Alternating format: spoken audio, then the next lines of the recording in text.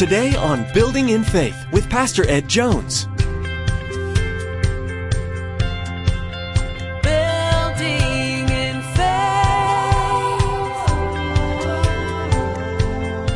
He sins in such a way that he brings shame on God, reproach on God's name. See, all of us were made to glorify God and to fellowship with God. He brought shame on God, and his fellowship with God was broken. He sinned against God. Well, some of you say, I haven't sinned greatly. I'm not like David. All sin is missing the mark. Reaching up high with arms open wide, we see you're changing our lives so we can be your hands and feet. David sinned greatly by sleeping with Bathsheba and murdering her godly husband Uriah. David's sin caused a break in fellowship between him and the Lord and brought shame to God's name. However, the Lord showed mercy to David when he repented of his sins. Psalm 34 is David's response to restored fellowship with God. Pastor Ed teaches us that all of us need God's forgiveness because we have all missed the mark. As we receive Jesus' mercy, we can do nothing but praise God for His grace, just like David did. Now here's Pastor Ed with today's message from Psalm 32.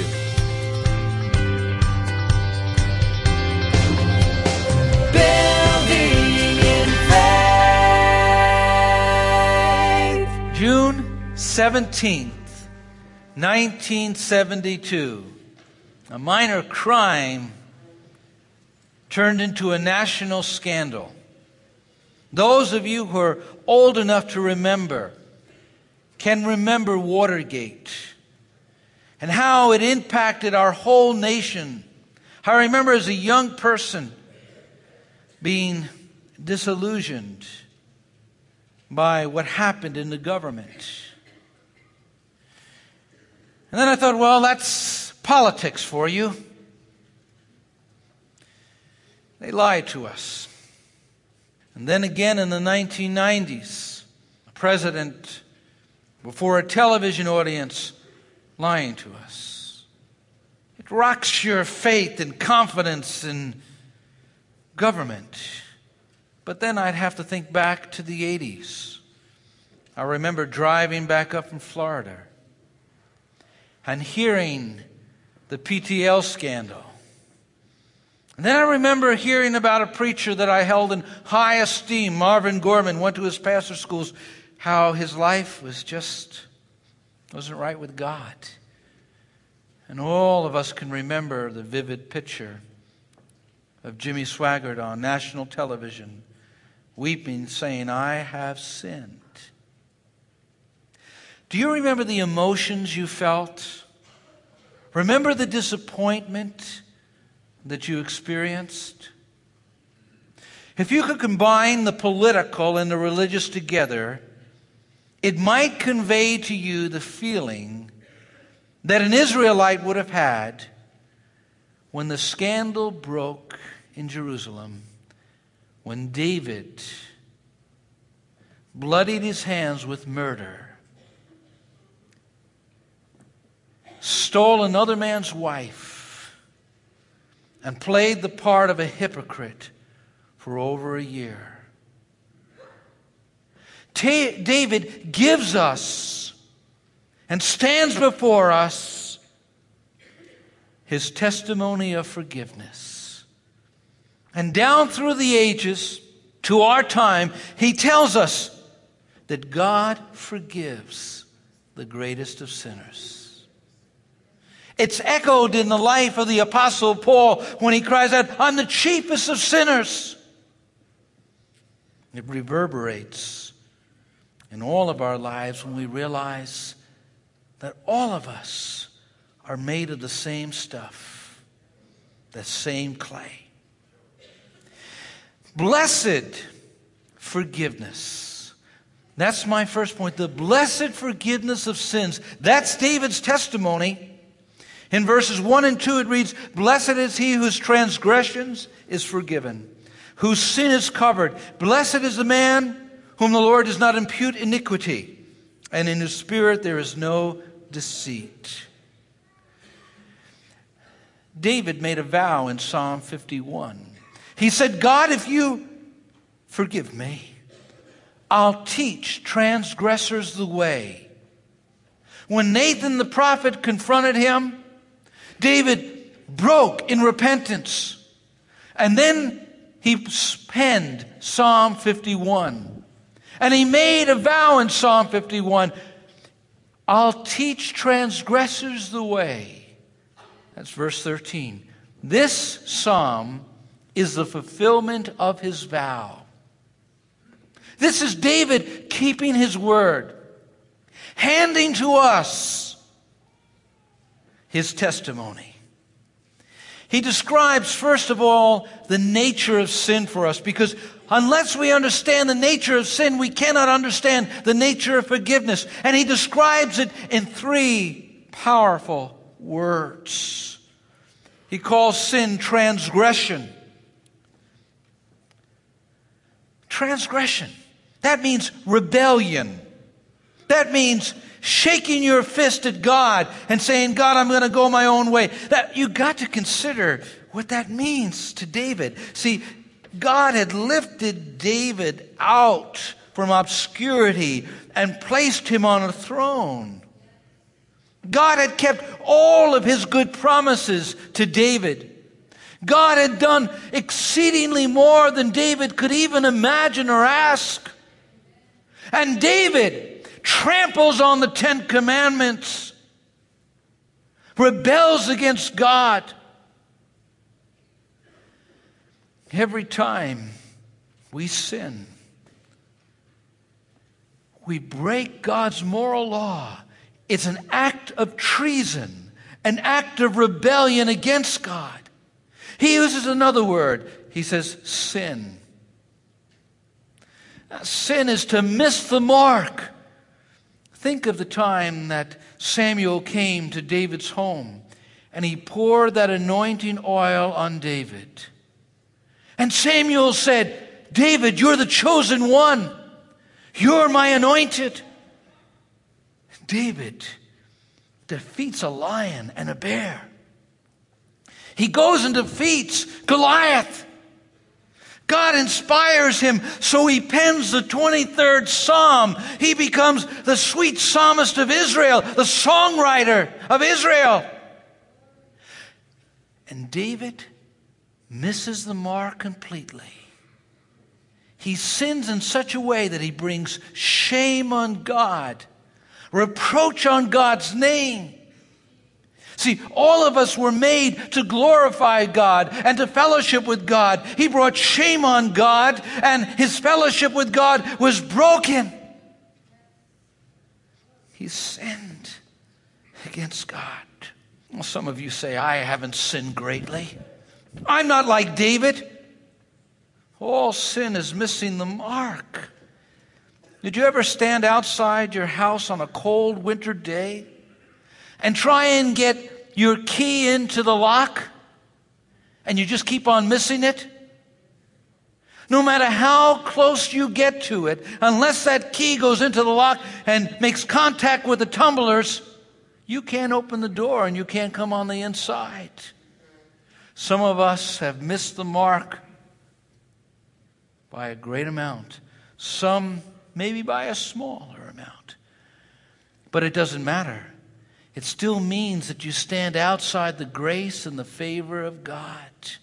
All of us, if we look back and are honest with ourselves, we'll say, I should have been a better son and a better daughter, a better student. Oh, I wish I were a better parent. Or I had used my gifts for God in a better way. All of us recognize when we look back on our lives that we have missed the mark.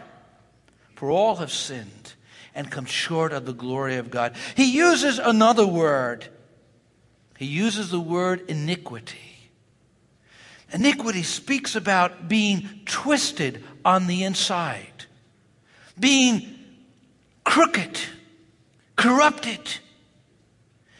God meant David to walk the straight and narrow way. But David, because of sin, became crooked and twisted. And whenever sin gets into a person's life, it twists their thinking. It clouds their mind. It distorts their reasoning. And that's where David was. He said, Lord, I've sinned against you. I've committed, as it were, treason, iniquity.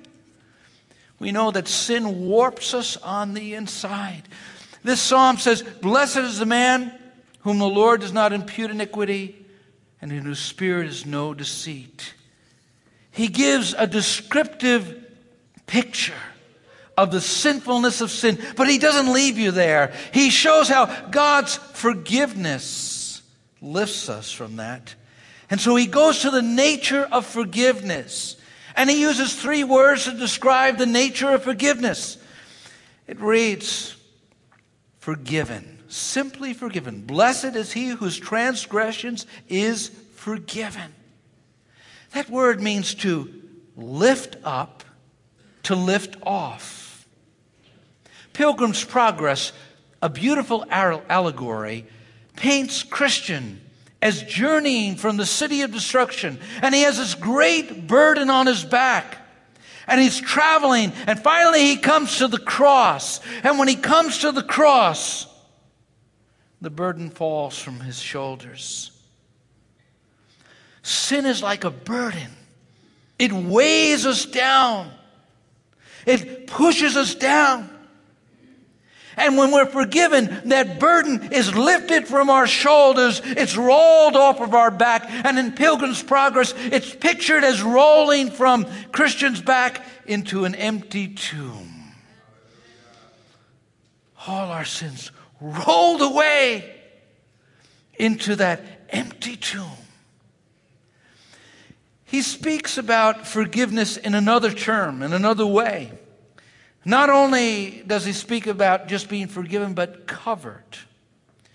It goes on to read, whose sin is covered.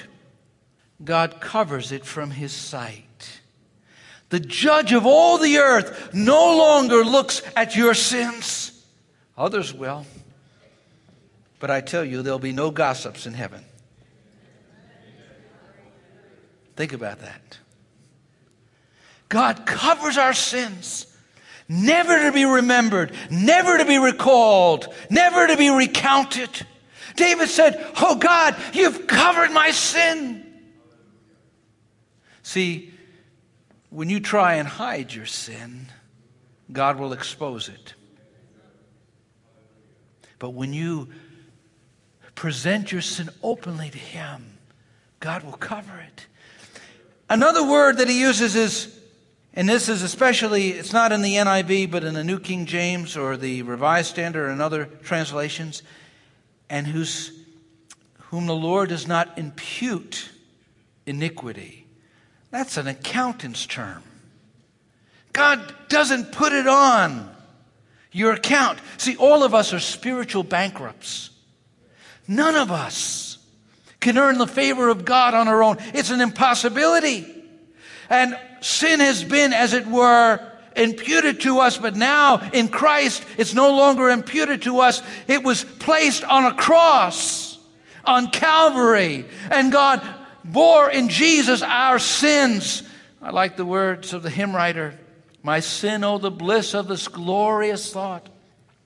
My sin, not in part, but the whole, is nailed to his cross, and I bear it no more. Praise the Lord, O my soul. Paul the Apostle lifts these verses out of the book of Psalms and takes it with him into the New Testament and uses it as a basis of his teaching on justification by faith. In Romans chapter 4, Paul the Apostle, quoting David, said, however, to the man who does not work but trusts God who justifies the wicked, his faith is credited as righteousness. David says the same thing when he speaks of the blessedness of the man to whom God credits righteousness apart from works. Blessed are they whose transgressions are forgiven, whose sins are covered. Blessed is the man whose sin the Lord does never count against him. Isn't that wonderful? David was a sinner, as big can be. In fact, in many ways, he was a greater sinner than Saul. Both men said, I've sinned. But when David said, I sinned, he said it in deep repentance. When Saul said it, he just wanted to avoid the consequence of sin. And he said it in the same breath when he said, honor me before the people. Real sin, when we recognize it for what it is, breaks us before God. This promise of forgiveness can't be grasped, can't be held on to by our own strength. In fact, we will not experience it because unless we learn to confess, we'll bear our own consequences. That's what David tells us. And that's the second point, the consequences of unconfessed sin. He gives us his testimony in verses 3 and 4. When I kept silent, my bones wasted away through my groaning all day long. For day and night your hand was heavy upon me. My strength was sapped as in the heat of summer. When David kept silent, he didn't tell God about it. He didn't tell others about it. He just lived as though it never happened. He thought that with the passing of years, it would be buried in the past. Sin has a life of its own. It'll follow you. It will haunt you. It will run after you. David failed to confess his sin. Look what happened to him. In verses 3 and 4, you see the consequences of unconfessed sin. When I kept silent, my bones wasted away, through my groaning all day long. For day and night your hand was heavy upon me. My strength was sapped as in the heat of summer. David experienced physical suffering. David was a healthy, robust man, a man of war, a man who knew what it was like to fight in battles. But when he hid his sin, it ate right through his spirit into his body. Sin affects people physically. Simply speaking, just look at a person who's lived a debauched life. It takes a physical toll. We say they've lived a hard life. I thank God that he's a restorer. But sin has a way of physically affecting us. And to go with sin unconfessed, it affects a person in their body. It affects them physically. That's what he felt like. He felt like his health was deteriorating. His vital energies were decaying. He was like a vine in the summer heat, withering away without water. Sin will impact us physically. It will impact us not only physically but emotionally. You know, when David heard the roaring of the lion, it was a challenge for him to go out and defeat that lion. When David heard the roaring of his conscience, he couldn't quiet it. He couldn't silence it. Day and night and day, his conscience bothered him. He felt his emotions being torn apart on the inside. He felt like he was in a spiritual shredder, being ripped apart. That's what sin will do to you. A clear conscience really leads to a healthy life and wholeness. Someone has said, guilt will deal with you if you do not deal with guilt. Guilt has a tremendous way of sapping a person's energy and life and strength. He talks about the consequences, but he also talks about the chastisement. Not only were there consequences because sin carries with it its own punishment. Every sin carries with it its own punishment. But then God is there too. And God chastises sinfulness in his children. In Psalm 32:4 it reads, "For night and day your hand was heavy upon me. My strength was sapped. The joy was gone. How many of you have ever experienced a time of personal rebellion against God, and you have felt the hand of God on you? You have felt His chastisement, His wrath, His anger. David felt that. The joy was sapped out. The peace was drained. He lost that sense of the presence of God. That's what happens when we indulge in sin. That's what happens when we allow sin to go unconfessed in our lives, and when we harbor it and hold on to it and cling to it. And that's where David was in his life. A lot of times people play games with God, play games with themselves. Just going on, living as though God doesn't see and God doesn't know and God doesn't hear. He sees, He knows, and He hears. Some people are so good at justifying their sins and magnifying their circumstances and minimizing their wrong. They have as many excuses as a New York telephone book. Yeah. What we need to do is to confess our sins to God. And that's what David realized. He couldn't hide them anymore. He had to confess them. And so you see the confession of our sins. Verse 5 is the key to this whole psalm. It's pivotal. The whole psalm rotates on this verse, as it were. Then I acknowledged my sin to you and did not cover up my iniquity. I said, I will confess my transgressions to the Lord, and you forgave the guilt of my sin. Sin is deceptive. Don't live behind your mask. Tell yourself the truth about yourself. The greatest deception is self-deception. David had to confess his sins to God. Now, I want you to look at the nature of confession. He says, I acknowledge my sin to you. I confessed my transgressions to the Lord. He went right to God. Now, Nathan was there as Nathan confronted him, but David recognized that he was confessing his sins to God.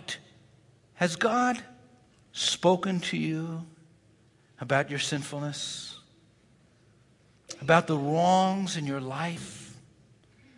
About the areas of disobedience? Sometimes when we come into the very presence of God, there's such an encounter with God that He goes over a catalog of our sins with us. And it brings us low to our knees. And it draws from us a confession of repentance.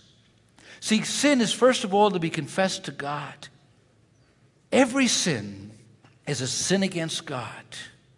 And to bring our sins and confess to Him means that we'll find forgiveness. We'll find pardon. Don't run and confess your sins to everybody else. I remember as a young person going into a confessional box, and I couldn't think of all the sins I committed, so I made them up. And then I remember having to go and do the rosary bead, or having to do the Our Fathers, the Acts of Contritions, and the Hail Marys. What does the Bible say here? They confessed their sins to God, and God immediately forgave.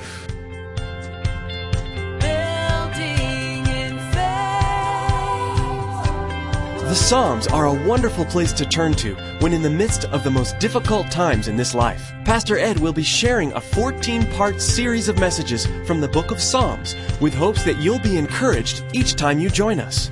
You've been listening to Building in Faith, the radio ministry of Dr. Edward Jones of Faith Assembly in Poughkeepsie, New York.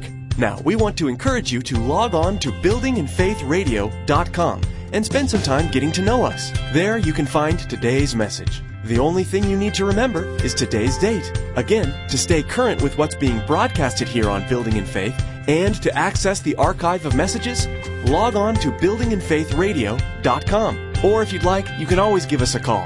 Our phone number is 845-462-5955. That's 845-462-5955. Well, that's all the time we have for today. We invite you to join us again for the next edition of Building in Faith. On behalf of Pastor Ed, Faith Assembly, and the entire production team, we want to say thank you for joining us, and come back next time for another edition of Building in Faith. In this unsettled life, you are hope, you are life, you bring peace. Your word